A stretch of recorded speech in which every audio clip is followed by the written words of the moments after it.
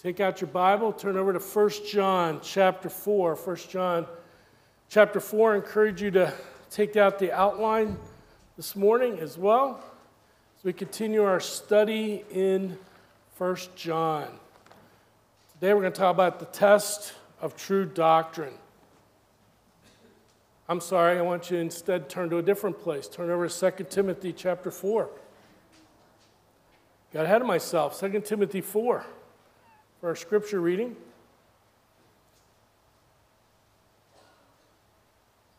Second Timothy chapter 4. Paul writing his farewell address in this chapter, leaving some instructions for young Timothy as Paul faced beheading a short time after he wrote this. It says in 2 Timothy 4, I charge you in the presence of God and of Christ Jesus, who is the judge, the living and the dead, and by his appearing in his kingdom, preach the word, be ready in season and out of season. Reprove, rebuke, and exhort with complete patience and teaching. For the time is coming when people will not endure sound teaching, but having itching ears, they will accumulate for themselves teachers to suit their own passions, and will turn away from listening to the truth and wander off into myths. As for you, always be sober-minded, endure suffering, do the work of an evangelist, and fulfill your ministry. Let's bow for prayer. Father, we thank you for the reading of your word today and the power that comes with it. And Lord, we just ask now that you will illumine our hearts and our minds through your Holy Spirit to understand it. Lord, you know the needs that are in this room. If there's anybody that needs to come to faith in Christ, that they may do that today as the gospel is shared in a few moments.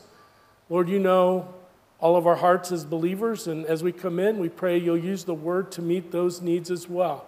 So we commit this time into your hands, and we pray and ask in Jesus' name. Amen.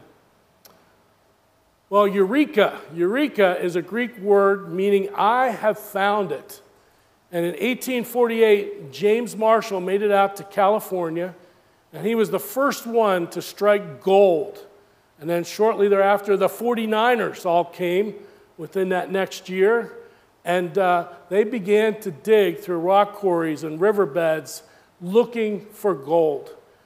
The problem was that they had to separate what was fool's gold from real gold. And so they had some criteria. Pretty soon, the seasoned veterans could spot real gold very quickly to separate that. Some would take a rock and they would bite into it, and if your tooth sunk into it, that meant it was real gold. And if it didn't, it didn't. It wasn't. It was fool's gold.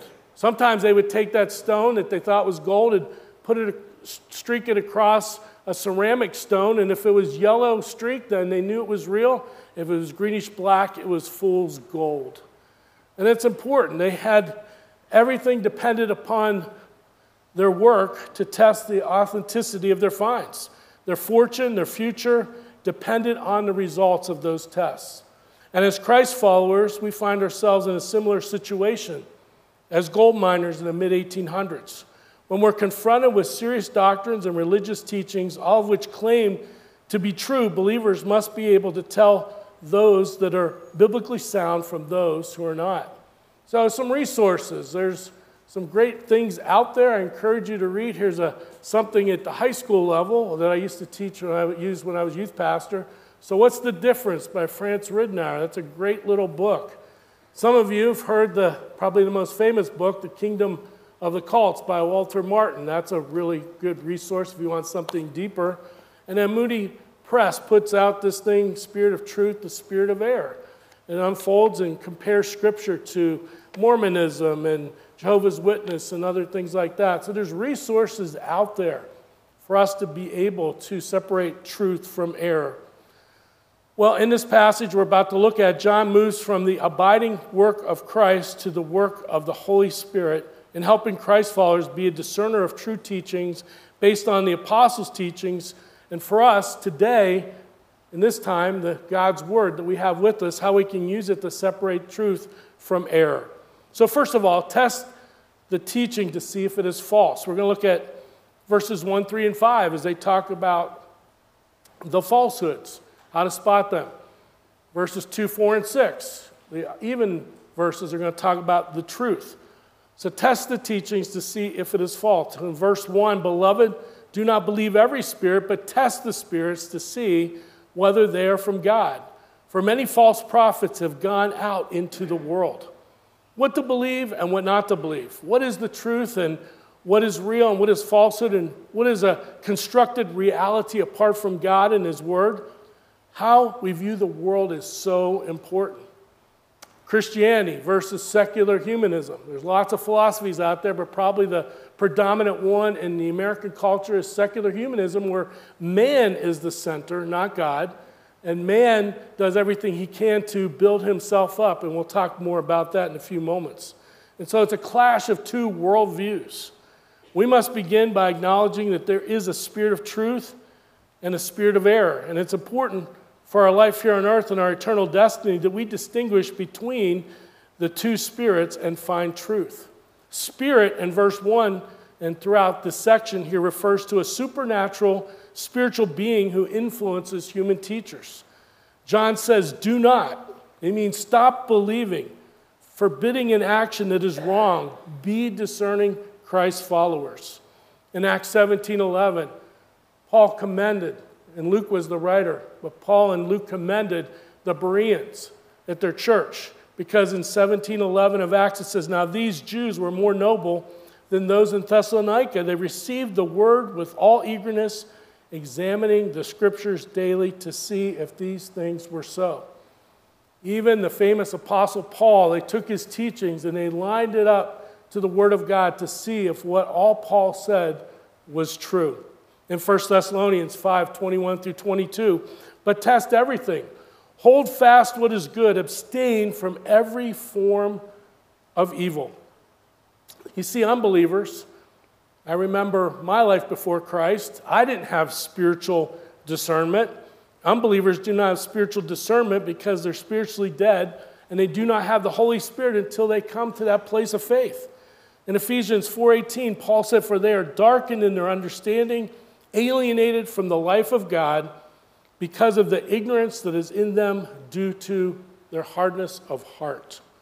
The word test in verse 1 is a metallurgist term, and it refers to the testing of metals to see if they're pure, genuine, authentic, or if they're a mixture of metals.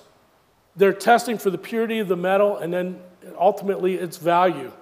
And as Christians, we are to continually examine what is seen and heard from anyone who claims spiritual authority as they teach the Word of God. So he points out false prophets. There's many false prophets he talks about in verse 1. Many false prophets have gone out into the world. We see a lot of counterfeits to Christianity. We see false religions. We see cults like Mormonism and Jehovah's Witness and New Age religions and all these other religions that are out there. They're speaking falsely on behalf of what they think is the true God. Deuteronomy 14 says this, if a prophet or a dreamer of dreams arises among you and gives you a sign or a wonder, and the sign or wonder that he tells you comes to pass, and if he says, let us go after other gods, which you have not known, and let us serve them, you shall not listen to the words of that prophet or that dreamer of dreams. For the Lord your God is testing you to know whether you love the Lord your God with all your heart and with all your soul. You shall walk after the Lord your God and fear him and keep his commandments and obey his voice, and you shall serve him and hold fast to him. But that prophet or that dreamer of dreams shall be put to death because he has taught rebellion against the Lord your God, who brought you out of the land of Egypt and redeemed you out of the house of slavery to make you leave the way in which the Lord your God commanded you to walk. So you shall purge the evil from your mind. Even from the beginnings of the Torah, the Old Testament, we see here this command to be testing the prophets. He goes on in Deuteronomy 18, he says, but the prophet who presumes to speak a word in my name that I have not commanded him to speak, or who speaks in the name of our gods, that same prophet shall die. And if you say in your heart, how may we know the word that the Lord has not spoken? He says, when a prophet speaks in the name of the Lord, if the word does not come to pass, or come true, that it is a word that the Lord has not spoken, the prophet has spoken it presumptuously, you need not be afraid of him. Can you imagine being a prophet? And you want to make sure that the word you're giving to other people is from God. And if you slip up and one of the things you say isn't true, they take you out and stone you to death. We see, second of all, false Christ.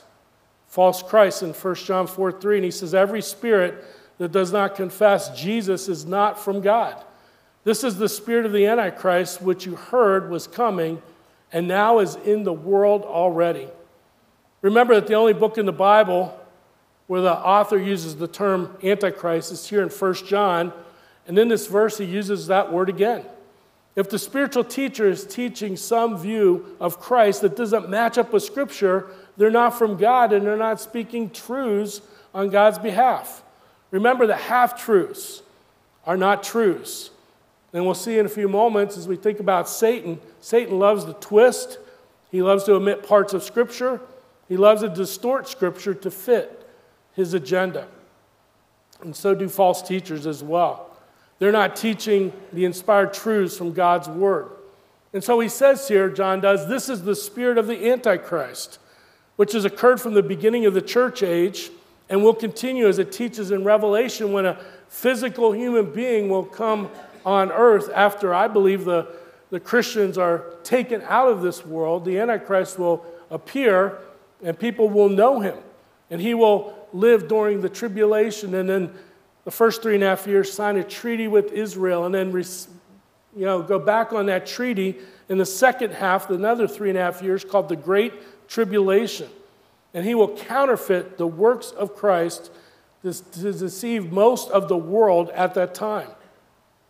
This spirit, the Apostle John is saying, is at work in the world right now. One modern day example is a defrocked Franciscan priest because he believes that Jesus is human and Christ is the divine, and they're separated. And that the Christ, the divine Christ, can be found in Buddhism, in Hinduism, in Shintoism, and the list goes on and on. So Richard Rohr is basically saying all roads lead to God. God has many different names. He's a universalist.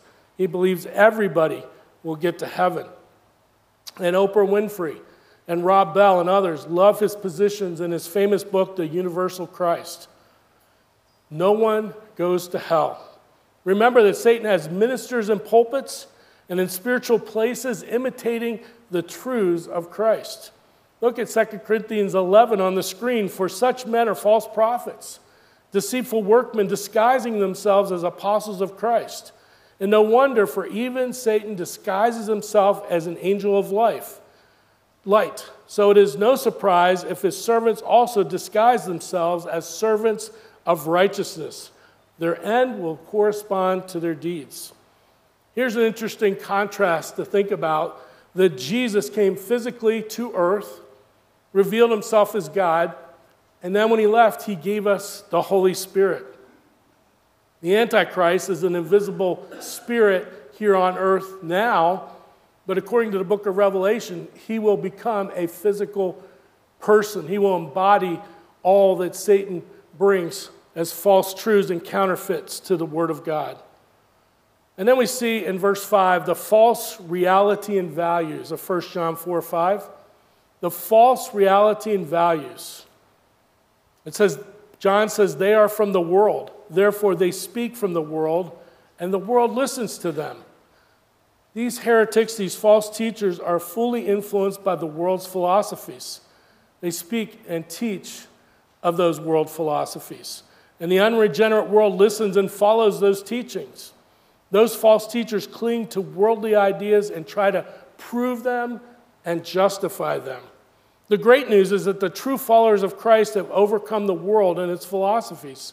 And some of the views we see in our current culture that are discussed in the mainstream, one is Christianity is merely a construct set up by European men to control women and people and espouse their morality on the people they influence and or govern over. Another one we see, false teaching is gender dysphoria and all that it entails, and its opposite view of what God teaches about physical gender through biology and chromosomes, which are objective facts of science. Secular humanism, which I spoke about earlier. They don't believe there's a God, or they're a deist. They believe that God created the world and he's impersonal and he set it up and leaving it to run for themselves. We don't know if there's a God or not. There's no afterlife. There's no miracles. Science can explain miracles. And science trumps religion in the material world. And the betterment of man for his own selfish desires is supreme. That's what reigns in our culture so much. We think of relative truth instead of absolute truth. Relative truth is what each person makes it out to be. The famous scientist Voltaire struggled with the contemporary Christian man Blaise Pascal. Blaise Pascal was a mathematician. He developed the theory of probability. He was a genius. He also was a physicist, and he was a Christian apologist. Pascal also described our moral conditions as human beings. He said, "We hate truth and those who tell it to us, and we like them to be deceived in our favor." He knew about the sinful nature of man. And apart from God, Pascal observed people distract themselves from the reality of death. But at some point, those diversions run out, and then mankind, as Pascal says, feels his nothingness, his forlornness, his insufficiency, his dependence, his weakness, his emptiness. There will immediately arise from the depth of his heart weariness, gloom, sadness, fretfulness, vexation, and despair. Pascal said, between us and heaven or hell, there is only life, which is the frailest thing in the world. So remember, Voltaire, who was this intellect, who was a devout atheist, Voltaire throughout his life and even in his last year launched sally after sally. He attacked Blaise Pascal, who frightened him every time he, Voltaire, a hypochondriac, felt ill. He was scared of dying. Best known as Pascal's famous wager, that facing uncertainty in a game with such high stakes, he said it makes far more sense for fallen human beings to believe in God's existence than doubt it. If you gain, he wrote, you gain all. If you lose nothing. Wager then without hesitation that God is. The wager made Voltaire, the consummate atheist, very uncomfortable. There are many false philosophies in this world, and we have to be discerning. Every morning, having our guard up and our spiritual antennas tuned in to all we will hear and see in the day ahead that we face. So here's our application. God's Word and the Holy Spirit that is our teacher is the filter through which all teaching must go. We have to be ready each morning as we wake up, as we turn on the TV, we turn on the radio, we read whatever is on our phone. We have to have that filter of God and the Holy Spirit to take those teachings through to compare to. Now let's look at some ways to discern what is true. John flips the page and he's even verses here talks about test the teachings to see if it is true. Test the teachings to see if it is true. The Holy Spirit reveals to us that Jesus Christ is equal to God. He's going to talk about the Holy Spirit through these verses.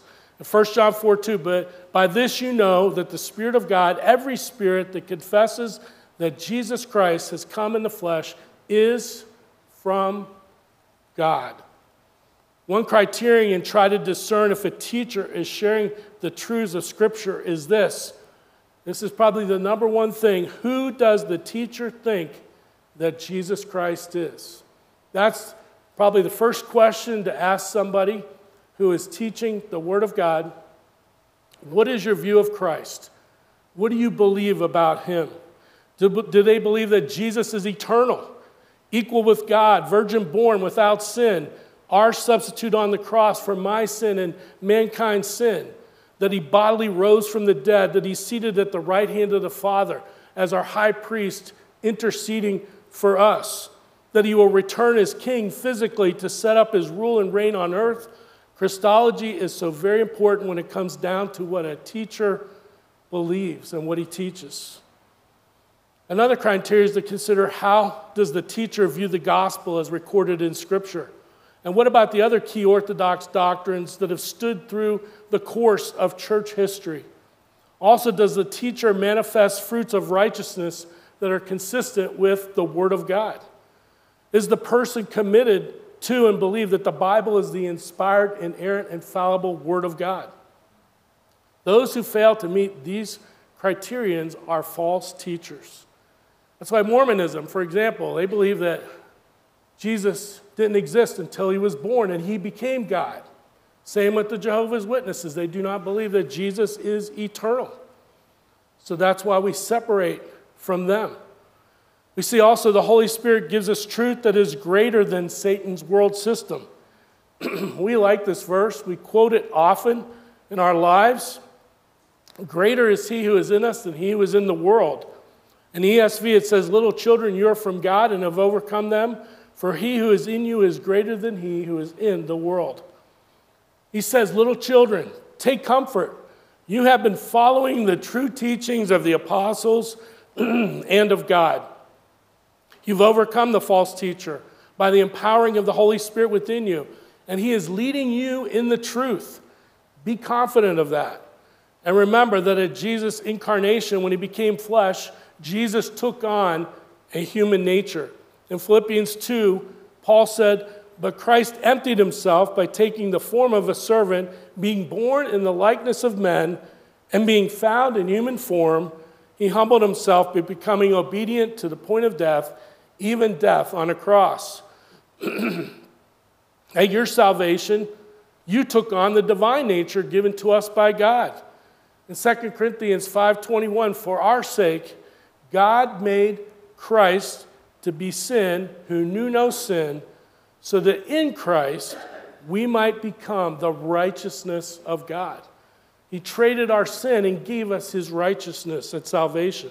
And last week we looked at the end of 1 John 3 that God has given us his seed. That is the divine nature that lives within all believers. A Christ follower is a lover of the truth, has insight into the truth, and is called to be a discerner of the truth. The end of verse 4 teaches that the one in you, the Holy Spirit, is greater than Satan, who's in control of this world system and philosophies that have and are deceiving so many people. The good news is Satan cannot possess a believer. I believe that Satan can oppress. We see Job being oppressed by Satan, but Satan cannot possess. Because in John 10, Jesus said, I give them eternal life, and they will never perish, and no one will snatch them out of my hand.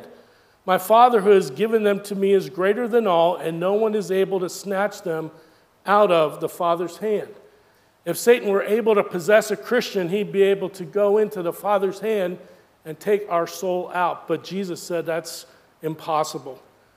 The Holy Spirit teaches us to listen for the truth and to reject false teaching. In verse 6, 1 John 4, if we are from God, whoever knows God listens to us, and whoever is not from God does not listen to us. By this we know the spirit of truth and the spirit of error. Notice he says we, talking about the apostles and the New Testament writers who are led by God. Those who listen to us know God and speak the same things. You and I, we sense the truth in our heart and spirit. Those from the world do not listen to the Orthodox teaching and do not want to hear the truth of God preached until they're ready to receive Christ as Savior. But up to that point, they refuse to accept the gospel or live by it. In 1 Corinthians 1:18, Paul said, for the word of the cross is folly to those who are perishing, but to us who are being saved, it is the power of God.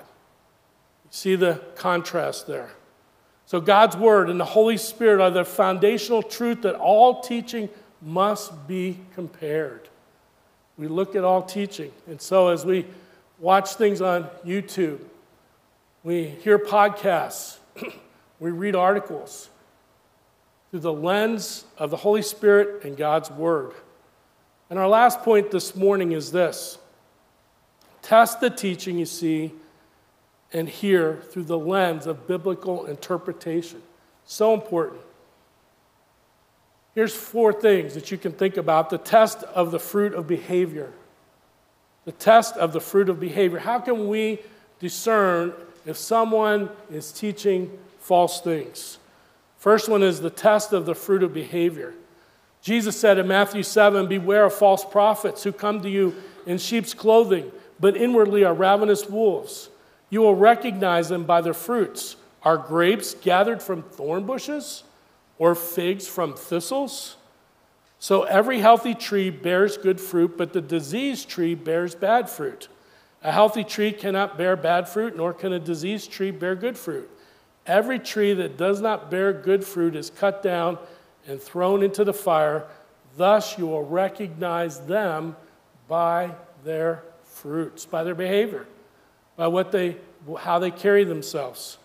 We see this as a big deal in the book of 1 John. A true sign of a Christ follower is, are they living a holy and righteous life for God or not? Are they loving the brothers and sisters in Christ and meeting their needs? As we looked at in chapter 3 of 1 John, are they obedient to the commands of God, as he talked about in the first chapter? The test of the fruit of behavior. Second of all, the test of sound doctrine. The test of sound doctrine. As I said earlier, what do they believe about Jesus? Who is he? John is starting with the incarnation of Christ as you read verses 1 through 3 of chapter 4. There are other important doctrines, but in those verses, he is dealing with here having a high view of Christ, as the scriptures point out, as an essential starting point to have sound doctrine. What do you believe about the Bible? Is it inspired? That means God breathed. Is it your final standard of authority and what you base your life's choices and values upon? Either it is or it isn't. So here's some foundational beliefs for a person to become a Christian. These are the things essential that you have to believe. And you've heard of the fundamentals of the faith. These are the 5 that a group of Presbyterians came up with in the early 20th century to combat liberalism in the denomination. First of all, biblical inerrancy. That the Bible is the inerrant, without error, infallible Word of God in its original manuscripts. And then it goes on to say that it's verbally and plenarily inspired, meaning the phrases down to the words are inspired. Jesus said even the punctuation. He said in Matthew 5:18, "For truly I say to you, until heaven and earth pass away, not an iota, not a dot," talking about Hebrew punctuation, "will pass from the law until all is accomplished." We believe that the Word of God that we possess is from Him, and we follow it. Divine nature of Christ. We've already talked about that. Jesus is eternal. He's equal with God. He became flesh. He's 100% God, 100% man. We believe in the incarnation. To be a believer in Christ, you have to believe in the virgin birth of Christ. Miraculous conception into Mary's womb by the Holy Spirit. He didn't have a sinful nature, but was perfect because Jesus didn't come from a human father. And it's through the human father, through Adam, the sinful nature is passed. Believing in the bodily, physical resurrection of Christ. Not a spiritual resurrection, but Jesus had a glorified body when he came out of that tomb. And by the way, he came out before they rolled the stone away, okay? He didn't need the stone to be rolled away. He went out. The bodily resurrection of Christ. And then Jesus will return in the future to planet Earth. He will rule and reign, first in his 1,000-year millennial kingdom. And interestingly, in 1 Corinthians 15:24, it says that after his millennial reign and the great white throne judgment, as the new heavens and new earth are being prepared, in 1 Corinthians 15 it says that Jesus turns his authority back over to the Father to rule and reign in the new heaven and the new earth. And salvation is by grace alone, through faith alone, apart from works. You and I, there isn't enough time in our lives, there's enough good that we could do to ever earn salvation. But it's faith alone, grace alone, based on Christ alone, found in the Scripture alone, that brings us the ability to be saved. And then we see, thirdly, the test of submission to Scripture. Are you going to line your life up with Scripture? In 1 Corinthians 14, Paul said, if anyone thinks that he is a prophet or spiritual, he should acknowledge that the things I'm writing to you are a command of the Lord. And if anyone does not recognize this, he is not recognized. He's not a true prophet. The apostles believed that they were teaching what was inspired by God, and then they wrote them down, and sooner or later it became the canon of Scriptures. Peter even acknowledges in one of his letters that the writings of Paul were Scripture and sometimes hard to understand in 2 Peter 3, 15 through 16. So back to 1 John 4, 6. We are from God. Whoever knows God listens to us. Whoever is not from God does not listen to us. By this we know the spirit of truth and the spirit of error. John speaks very simply and with clarity here in verse 6, and he pulls no punches. The Bible, as we said before, needs to be the standard for filtering all spiritual truth through before believing it. And then the test of teaching the pure gospel of justification by faith through grace alone. That's a good one to ask. Where do people stand as they teach on salvation? And what do they believe? In Galatians 1, 8 through 9, Austin preached on this not too long ago. It says, but even if we or an angel from heaven should preach to you a gospel contrary to the one we preach to you, let him be accursed. As we have said before, so now I say again, if anyone is preaching to you a gospel contrary to the one you received, let him be accursed, cut off, separated from God for all of eternity. So the essentials of the gospel are important. That man is a sinner by nature, born with a propensity to sin because of that sinful nature that they have within them. That we cannot do enough good works of righteousness to be given permission to enter heaven. That we acknowledge our sin against the holy God, and it separates us in our relationship with him. We tell God that we are ready to turn away from our sin. We call that repentance, and accept the finished work of Christ on the cross as payment for our sin, and to ask God to forgive us of our sin. The gospel includes that eternal life is a gift of grace that we must receive in our hearts, which is our seat of emotions, where our will is. That we believe that Jesus rose from the grave to overcome death and sin to guarantee us eternal life. And if we put our trust in him alone for salvation, any additions or subtractions from this gospel is not the gospel of Jesus Christ. That is the gospel, and that's something to make sure that you talk to someone who you're doubting what they're teaching. What is your view of the gospel? So the application, the best antidote for false teaching is to be in God's word daily and be committed to going to a church that faithfully preaches the whole counsel of God. That is important. That's why we gather. Monday through Saturday, we're out. Many times we're out into the world and we're hearing all kinds of things and we're filtering through. But Sunday, we come to a safe place where we gather together with people with like value and trust in the Word of God to build ourselves up, to energize us, to prepare our minds for the week ahead. So our key thought, we must keep our guard up, our critical thinking caps on, and our spiritual antenna of discernment tuned in to determine whether every teaching we hear or read is from God or not.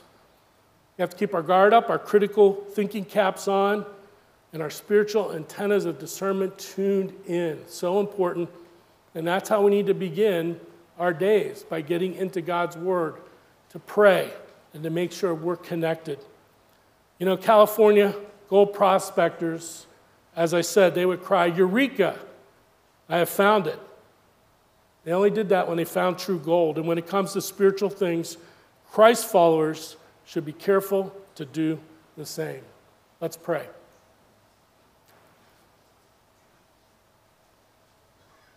Father, we thank you for the teachings of the Apostle John. As he was battling false teaching in his culture and even within his church at times, we thank you for these things that he's laid out so we can have clear discernment of what is the spirit of truth and what is the spirit of error. Lord, I confess in my own life, there's times that I allow some of these worldly philosophies to creep in, to allow them to erode some of the spiritual truths that I've heard and held on to. Lord, help us all to be aware of when we are allowing the slow creep of the world's philosophies come into our lives. It's so easy when our children may stray away and we want to cave in. And there's many things that Satan brings our way to cause us to want to be distracted and distort the truth of your word. And so, Lord, help us to be found faithful, to stand strong in our convictions, but to show grace to those who don't understand the truth, and to pray for them so that they too could have the Holy Spirit, the seed of God within them, that they could be discerners of truth and error as well. We pray and ask these things in Jesus' name. Amen.